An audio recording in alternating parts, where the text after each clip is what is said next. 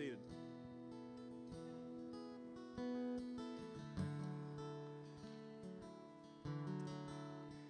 You know, as Aaron mentioned, my name is Travis Kearns, and I serve with the North American Mission Board of the Southern Baptist Convention. I get to serve in Salt Lake City, Utah, which is the most non-Christian city in the United States and the second most non-Christian city in North America.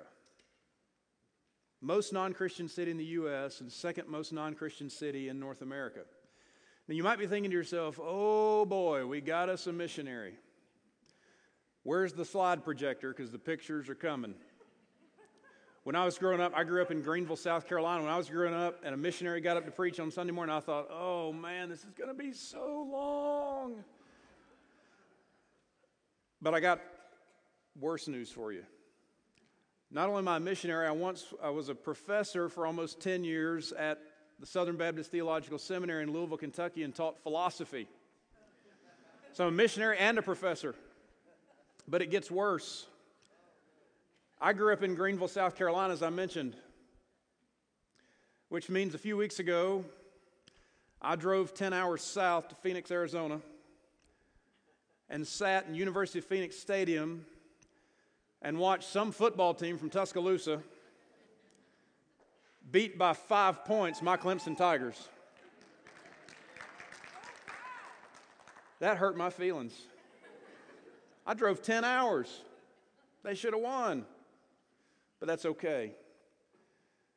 Because I got good news for you. The good news is even though I serve as a missionary 2,500 miles to your west, and even though I was a professor at a seminary, and even though I'm a Clemson fan,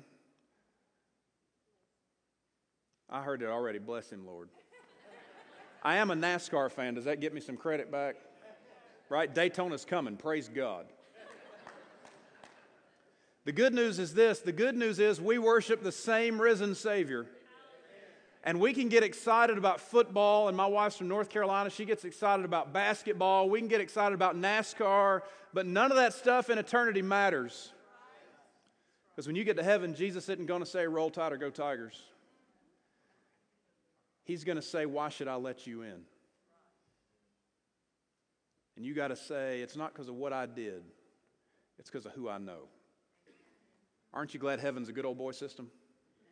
It doesn't get any better than that. If you would, turn in your Bible to 1 John chapter 4. We're going to look at 1 John 4, verses 1 through 12 this morning. As we just think about a very simple question and try to answer a very simple question, the question is this. The question is, what is the church to do? What is the church supposed to be doing? How many of you grew up in church? Let me see your hands. So pretty good number. How many of you grew up doing this? Here's the church. Here's the steeple, right? Open the doors, and what do? You see all the people, right? That is horrible theology. Horrible. When you think about what the church is supposed to be doing, you might be thinking about, well, we need to cut the grass, and I grew up in a place where they have church signs everywhere. Cody, you ever seen these, right? Our Sundays are better than Dairy Queen. All that kind of stuff. And you just think, oh, give me something better than that, please. Right? You think about what we're doing in the physical location. It actually should go like this. Here's a building that may or may not have this white pointy thing on the top of it. And when you go inside, there's the church. And when you open the doors, that's when the church goes out. That's what the church is supposed to be doing, going out and telling people about who Jesus is. And then those who already know about Jesus, bringing them into a closer relationship with Him. So as we look at 1 John chapter 4 and we think about what the church is supposed to be doing, I don't want you to think about this physical place. Right? When I was growing up, we called this the church house. Because that's what it is. It's a building where we happen to gather on Sundays. Think about you. Think about your spouse. Think about your kids, your grandparents, maybe your brothers or sisters. That's the church. So as we look at 1 John 4, I want you to keep those things in mind. Now, one of the things I got to tell you about myself is I grew up Southern Baptist in a very large church in South Carolina, 2,500 people on Sunday mornings. And this is the church where we had the choir robes, right? We had piano and organ only, no drums. Where's my drummer? Somewhere. All right. So you're going to love this, right? The drummer's in the crowd. The minister of music I grew up with would often say, the gates of hell have prevailed against the church when a drum set comes in the sanctuary. He was serious as a heart attack. So I grew up in a very traditional church. Some traditions are dumb. Others are good. One of those good ones we see in the book of Nehemiah, and that's when Ezra the priest got up to speak to the people and read the word of God to the people. He stood at a podium, and believe it or not, he read for 6 hours. And it says they stood in the honor of the reading of God's word. So if you're able this morning, stand with me as we read 1 John chapter 4, verses 1 through 12. Under the inspiration of the Holy Spirit, John writes, "Beloved, do not believe every spirit, but test the spirits to see whether they are from God, for many false prophets have gone out into the world. By this you know the Spirit of God. Every spirit that confesses that Jesus Christ has come in the flesh is from God, and every spirit that does not confess Jesus is not from God. This is the spirit of the Antichrist, which you heard was coming and now is in the world already. Little children, you're from God and have overcome them. For he who is in you is greater than he who is in the world. They are from the world, therefore they speak from the world listens to them. But we are from God, and whoever knows God listens to me, or listens to us. Whoever is not from God does not listen to us, and by this we know the spirit of truth and the spirit of error." Verse 7, "Beloved, let us love one another, for love is from God. And whoever loves has been born of God and knows God. And anyone who does not love does not know God, because God is love. In this, the love of God was made manifest among us, that God sent his only Son into the world so that we might live through him. In this is love, not that we have loved God, but that he loved us and sent his Son to be the propitiation for our sins. Beloved, if God so loved us, we also ought to love one another. No one has ever seen God, but if we love one another, God abides in us, and his love is perfected in us." Lord, bless the reading of your word and the preaching of your word. Let me not run in front of the cross or lag behind, but keep me at the feet of Jesus. And we ask these things in his name. Amen. Be seated. So this is going to be super easy this morning. As we think about what the church is supposed to be doing, the first answer is this. The first answer when we think about what the church is supposed to do is that we're to test everything we hear. Test everything you hear. Now, how do you test what you hear? It's pretty simple. You start with the Word of God, and you end with the Word of God. You test everything you hear by the information found between Genesis and the maps. Nothing more, nothing less. The 66 books of the text. Let's look at the first 6 verses as we think about testing everything we hear. Look at verse number 1 again. "Beloved, do not believe every spirit, but test the spirits to see whether they're from God, for many false prophets have gone out into the world." My wife gets on to me sometimes because I love to watch things in order to kind of laugh at them. Yeah, it's a little strange sense of humor. I get it. I admit it. So I know I'm on step 1 of the 12-step program. I'm just not willing to go any further. One of the things I love to watch is Christian television. I love it. You know, there's a fella down in Texas who's got a large church, and he'll remain unnamed, Joel Osteen. And when he gets up, what does he do? Every weekend when he gets up, he says, "All right, y'all, hold up your Bible and say it like you mean it." And they go through this mantra. "Today I'll be taught the Word of God. I am what it says I am, and I have what it says I have." And he goes on and on and on. And then he lays his Bible down on a nice podium, and he walks away, and he doesn't really return much to it. And then he goes on Larry King or some other news station. He's asked about gay marriage. He's asked about abortion. He's asked about people in other religions outside of Christianity. Are they still going to go to heaven? He says, "Well, that's between them and God." It is between them and God, but if they have a relationship with Jesus, they're set to go. If they don't, then it's going to be a long time in a lake of fire. It goes more and it goes deeper than just it's between them and God. And he waffles on gay marriage, and he waffles on all these different things because he doesn't understand what the Bible really says. We have to test what we hear. Just a week and a half ago on Christian television, two very popular word faith teachers, they claim that when you speak it, that word becomes your faith and it becomes something in reality. You're going to love this, Cody, man. You need to do this, buddy, right? Ken Copeland and Jesse Duplantis, sitting at a little table with a big sign behind them that says, Jesus is Lord, sit there talking about how they need a new private jet for their ministries. Because the old one they have is not good enough. And when asked by Kenneth why he needs a new private jet, Jesse said the following: when I get onto a commercial jet, there's just too many people that want me to pray for them, and I can't get anything done. And then he said, the only way for me to get close to God is to get on an airplane and unbuckle my seatbelt when we're in the air at 40,000 feet and stand up and raise my hands up to the heavens. And I can't do that on a passenger airline. And then they start asking their viewers for $60 or $70 million for a new jet. And they just give it right to them. Why? Because we've forgotten what the Bible says. Because we never knew what it said to begin with.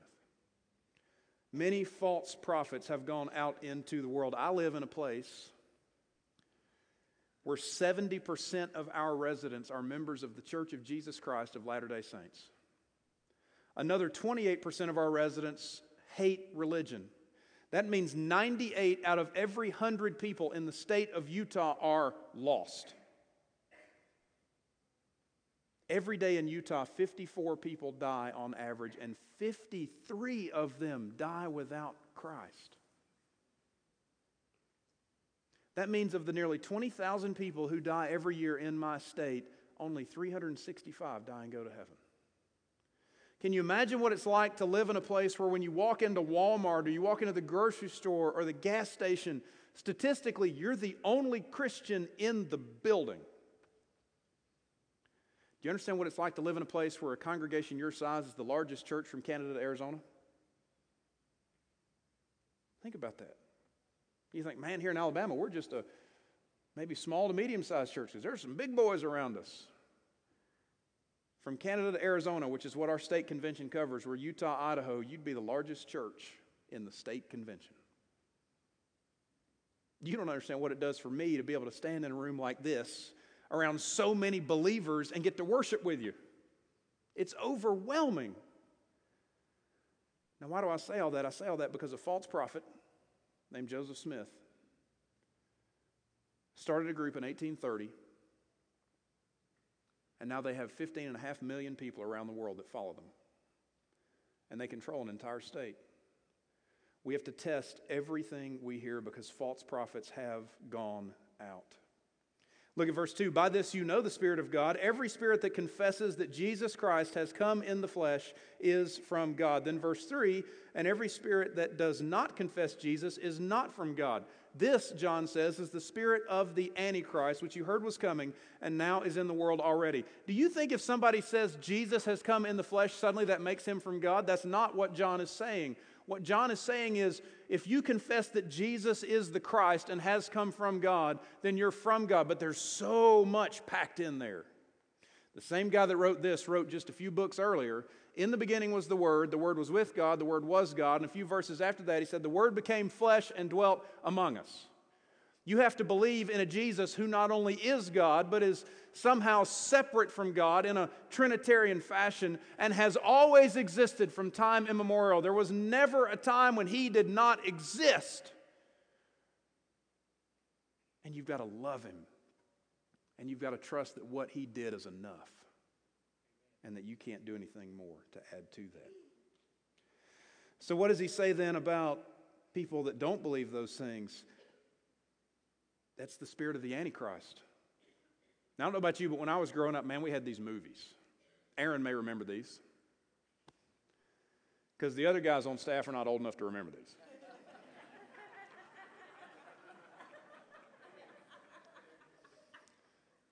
Y'all laughing because it's true. The first movie was called A Thief in the Night. Anybody remember those? There were 4 of them, and as they went towards the 4th one, they got more and more Star Trek-y. They got kind of weird. But The Thief in the Night is about the rapture, and then there's this coming Antichrist figure, and all these bad things happen. Or maybe you remember the Left Behind series, the books. And this Antichrist figure, Nikolai Carpathia from Russia, growing up in the 80s, the Antichrist is from Russia. He has to be. Right? Now the Antichrist is from the Middle East. He's got to be from the Middle East. We'll probably change our ideas, in 20 years or so.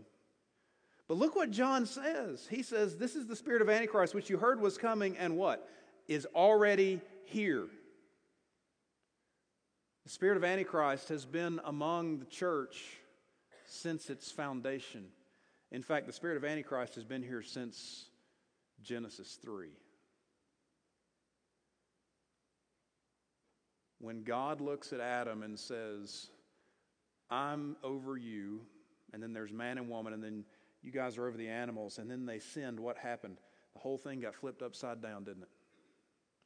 The serpent controlled the woman who controlled the man, who then blamed it all on God. That spirit has been around for thousands and thousands of years. That's why we must test everything. Verse 4, little children, you are from God and have overcome them, for he who is in you is greater than he who is in the world. Now let me tell you, sitting at that football game a few weeks ago, I heard some screaming from Alabama fans and from Clemson fans.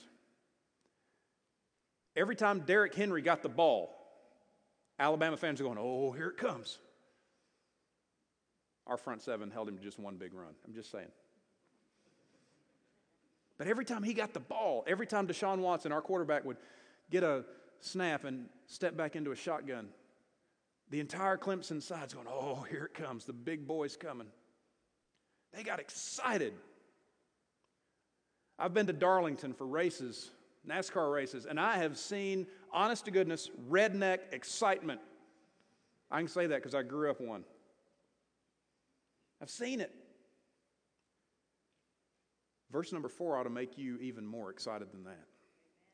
Little children, you are from God and have overcome them. Who's the them? The people that are possessed by the spirit of Antichrist. We've overcome them. Why? Not because of how great you are, but because it says, Jesus who is in you is greater than he who is in the world. You ever had a bad day? Anybody ever had a bad day? If you get it, read 1 John 4:4, and it'll go from a bad day to the best day. Because you realize that Jesus is greater than your worst day. My grandmother used to say this, honey, read all the Bible you can, because can't nobody take that away from you. When you have a bad day and you've been meditating and reading Scripture, the first thing that pops into your mind are those Scripture passages. Suddenly the day's not so bad anymore. Look at verse 5. They are from the world, therefore they speak from the world, and the world listens to them. You ever wonder how these churches, so-called churches that are huge, like Osteen's church, Lakewood in Texas, you ever wonder how they get so big? You think, man, we sit here and we preach the Bible and we read the Bible and we teach it and we're all into it. We do everything we know to do to get people to hear the message of Christ. But we don't have 25,000, 30,000 like he does.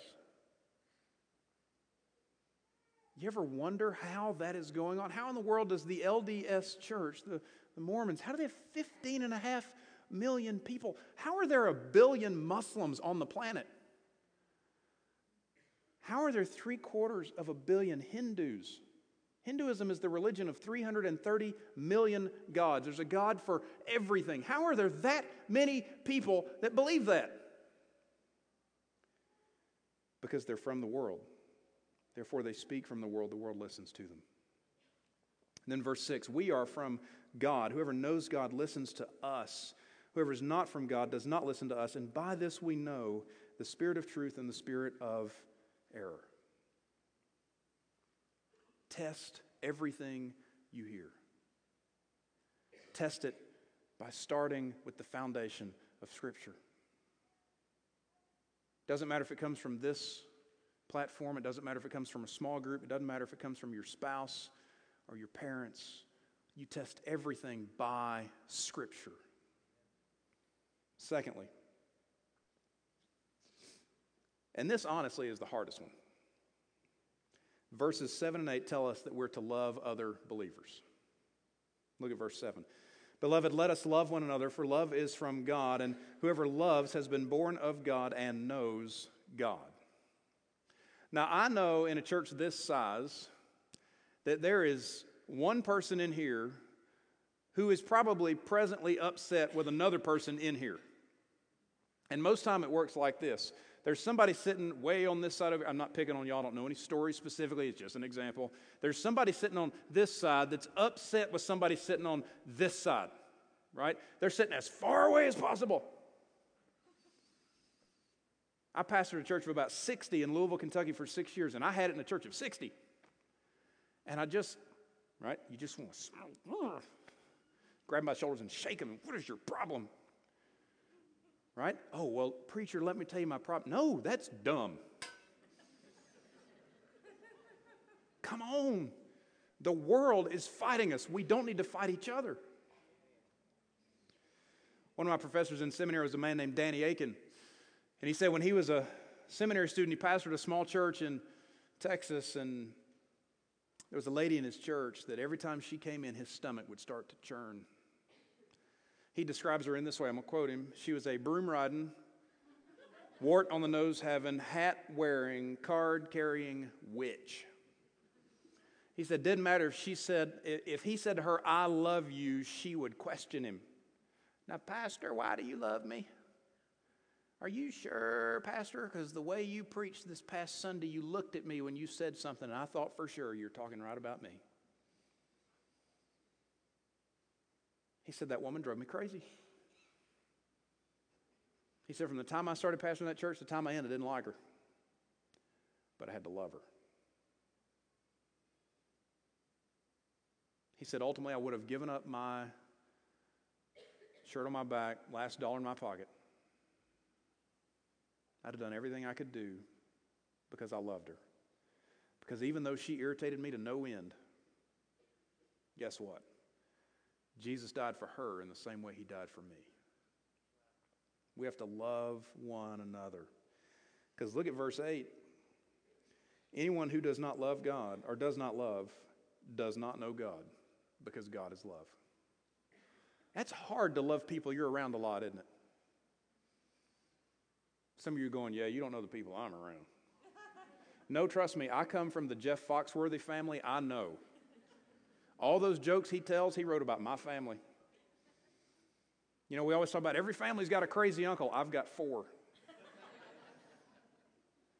I get it. It is hard to love people, isn't it? Just admit it. It's hard to love people. Because nobody's perfect like you are.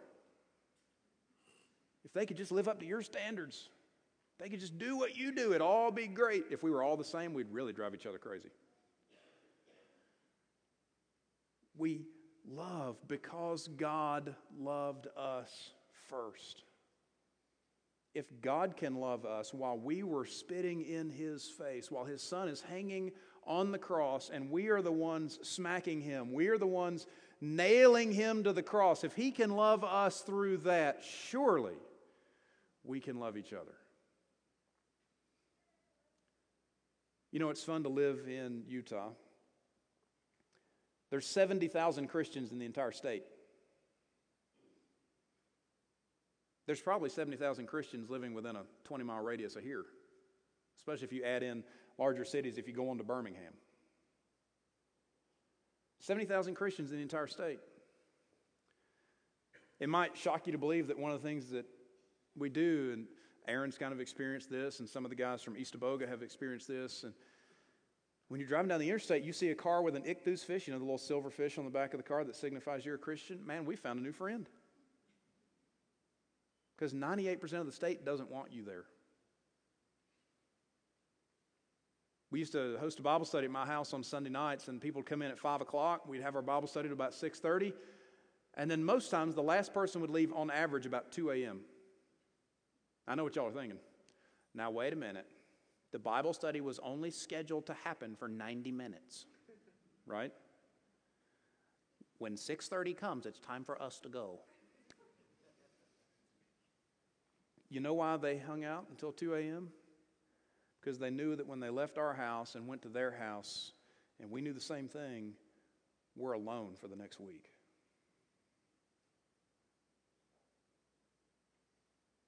Iron City, let me tell you how blessed you are to live around other believers. I live in a town of 35,000 people that didn't have a Christian church until 2013. It was the largest church or the largest city in North America without a Christian church. Had never had one. You don't know how blessed you are to live around other Christians. Love them. God loves them. God loves you. Show that love to them. Then finally, the third point, verses 9 through 12, we're to dine with sinners. Look at verse number 9.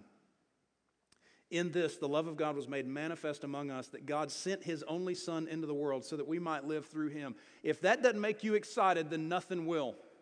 If you get excited about Alabama football or Auburn football or when the race hits up in Talladega and you can't get excited about this, I want to tell you about Jesus when we're done. You might think, well, man, that sounds harsh. No, it sounds true. We get really excited about things, but when it comes to Jesus, we look like the founding members of the convention of Eeyore lovers from Winnie the Pooh. Thanks for noticing me. Right? We sing Amazing Grace. You got to be kidding me. Jesus died on a cross and got up 3 days later so that we can sing Amazing Grace. No! We get excited, and when that excitement happens, it becomes contagious. And people around you want to know why you're excited and why you're happy in this old world. Boy, did you read the paper this morning? Did you see the news? Boy, it's an awful place. No, it's not. It's the place where God sent Christ. This is the best place where we could possibly live. He sent His Son to die for us, and we are to tell others about that. Look at verse number 10. In this is love, not that we have loved God, but that He loved us and sent His Son to be, here's a big theology word, the propitiation for our sins, the covering for our sins. And we are to share that with others. You know what? Those of you who are Christians in the room this morning, if somebody hadn't shared with you, you'd still be lost. This is real bad theology here for a second, but just go with me. You don't want to be the guy that when you get to heaven, there's somebody standing in front of you in the line waiting to get up to Peter to see if your name's written in the Lamb's Book of Life. And that guy gets up to Peter, and Peter says, well, you're not in the book. And Jesus says, depart from me, I never knew you. And that person turns around, and it's somebody you saw every day in and out of your adult life or maybe of your student life in school. And you never told them about Jesus. And right before they're thrown into the lake of fire, they look at you and they say, why didn't you tell me? Why did you hate me so much?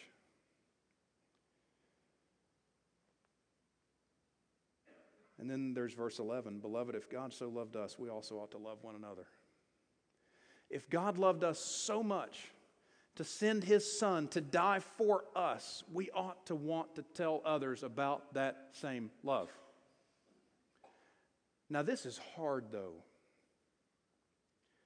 When you're around lost people, they might say things that make you go, oh. They might talk about doing things that make you just want to cover your child's ears. They might want to go to a place to meet you and you kind of go, oh man, I can't go there. And every time they talk, you're just waiting for the next thing to come out to make you go, oh my goodness. I cannot believe he said that. I cannot believe she said that. I can't believe he wants to go there. I can't believe she went there. Let me tell you something, folks. Ministry's messy. You know, the Bible describes us like sheep for a reason.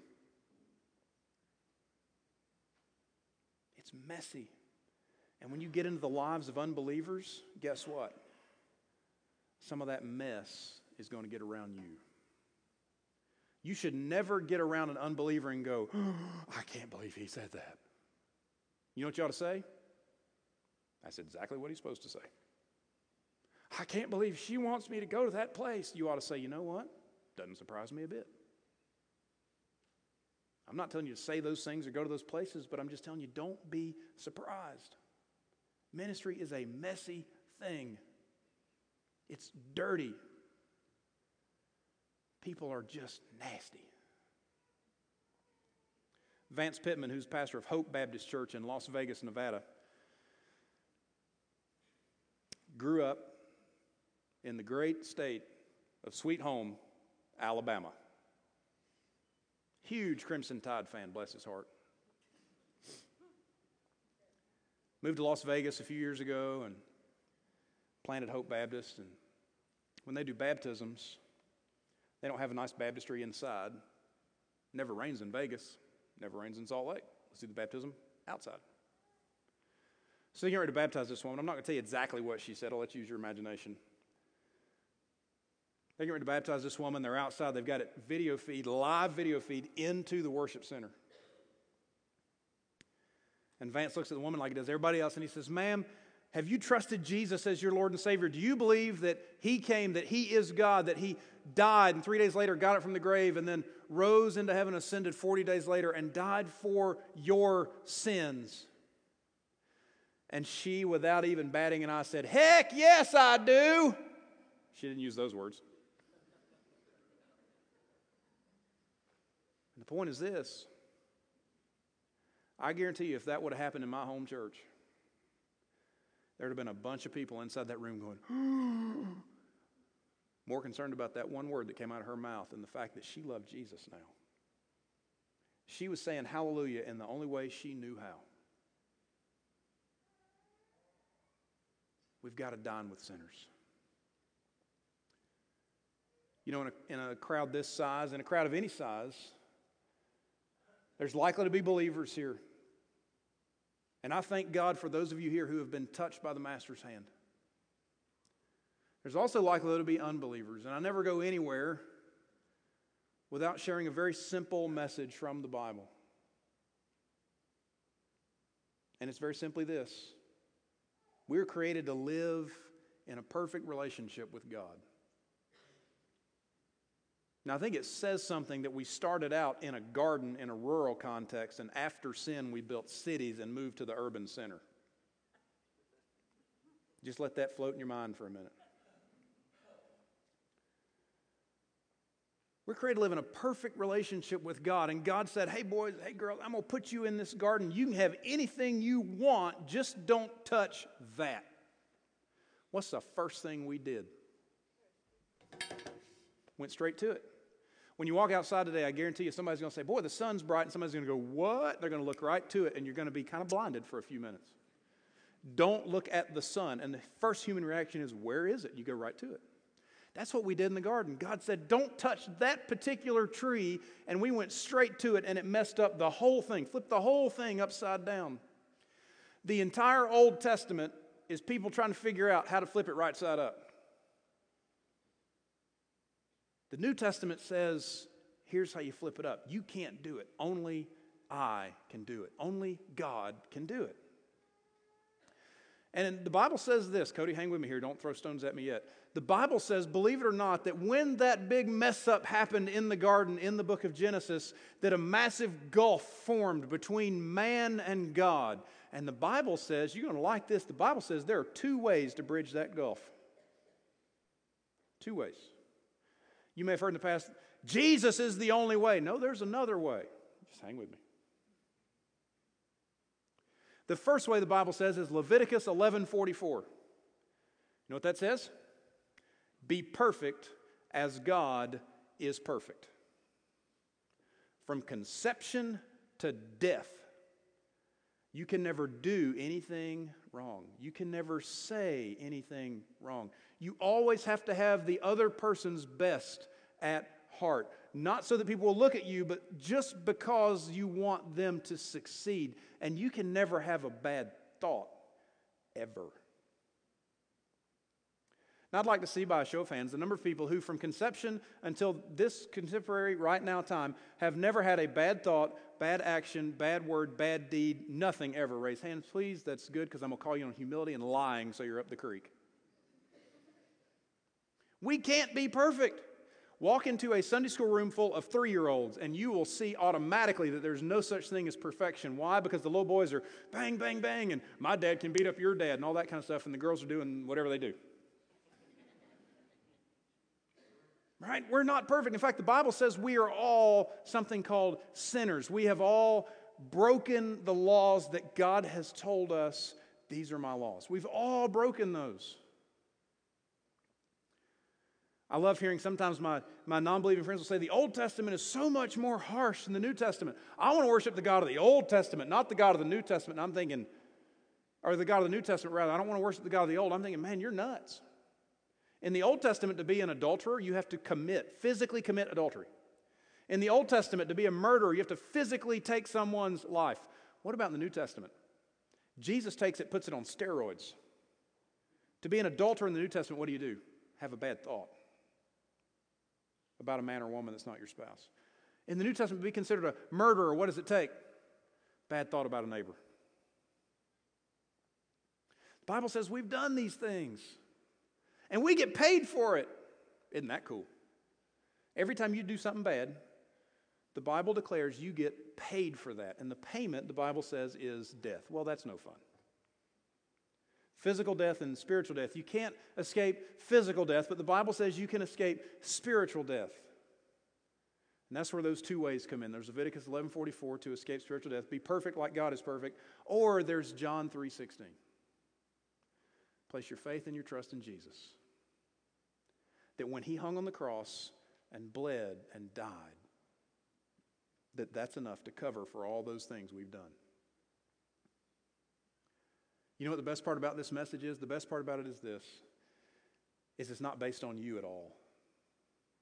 In fact, it's in spite of you. And that's another one of those things that if that doesn't make you excited, nothing will. I know me. You know you. Aren't you glad that it's all on God and not on us? It doesn't get any better than that. Placing your faith and your trust in who Jesus is and what He did in your place is all it takes. That'll make you want to turn and run from those things that God told us not to do, and you'll want to turn and run and do the things He told us to do. Now, the best part of the news is this. The best part of the news is if you're not a believer today and that's something you want to talk about, there are people here that would love to talk to you about that. And your life on the earth is very likely to get harder because you place your faith in Jesus. Because when you start following the Savior, the enemy wants to get a hold of you. So I'm just giving you a forewarning. This Jesus thing, it's fun in the long run, but sometimes on earth it gets tough real quick. We moved to Utah in July of 2013. The first call we got to move to Utah was in October of 2012. In October of 2012, we didn't know it, but a tumor started growing on my mother's pancreas. October of 2013, 3 days after her 65th birthday, she was diagnosed with stage 4 pancreatic cancer, and she lived for 7 weeks. Spiritual warfare against believers is a very real thing, and it hits very close to home very quickly. Just a few months later, in April of 2014, my grandmother was diagnosed with terminal cancer, and she died 3 months later. In the midst of all that, my mom's sister-in-law died of cancer. We have missionaries in Salt Lake City, pastors in Salt Lake City who just go through months of anger, months of depression, months of things that don't make any sense. So the pastor of First Baptist Church of Provo and his wife were 37 weeks pregnant, and the baby died in the womb for no reason whatsoever.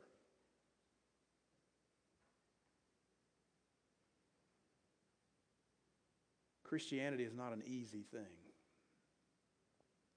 But God is good, and His love endures forever. What are we supposed to do, church? When we go out of these doors, what do? We test everything we hear. When we go out of these doors, what do? We love each other as brothers and sisters in Christ. You better start loving now because eternity is going to be a long time. We go out of these doors, what do? We share Christ with every person we see. Doesn't matter where you see them.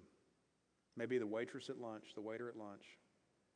Maybe the person in front of you at the grocery store who's stuck with you until they're done.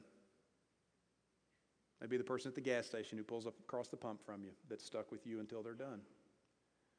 Take those opportunities captive for Christ. Share about Jesus' love with them so that, Lord willing, and the creek don't rise, Alabama will never become a place like Utah that's 98% lost. Share with your neighbors, love each other, and take Scripture as your foundation. Let's pray. Our God,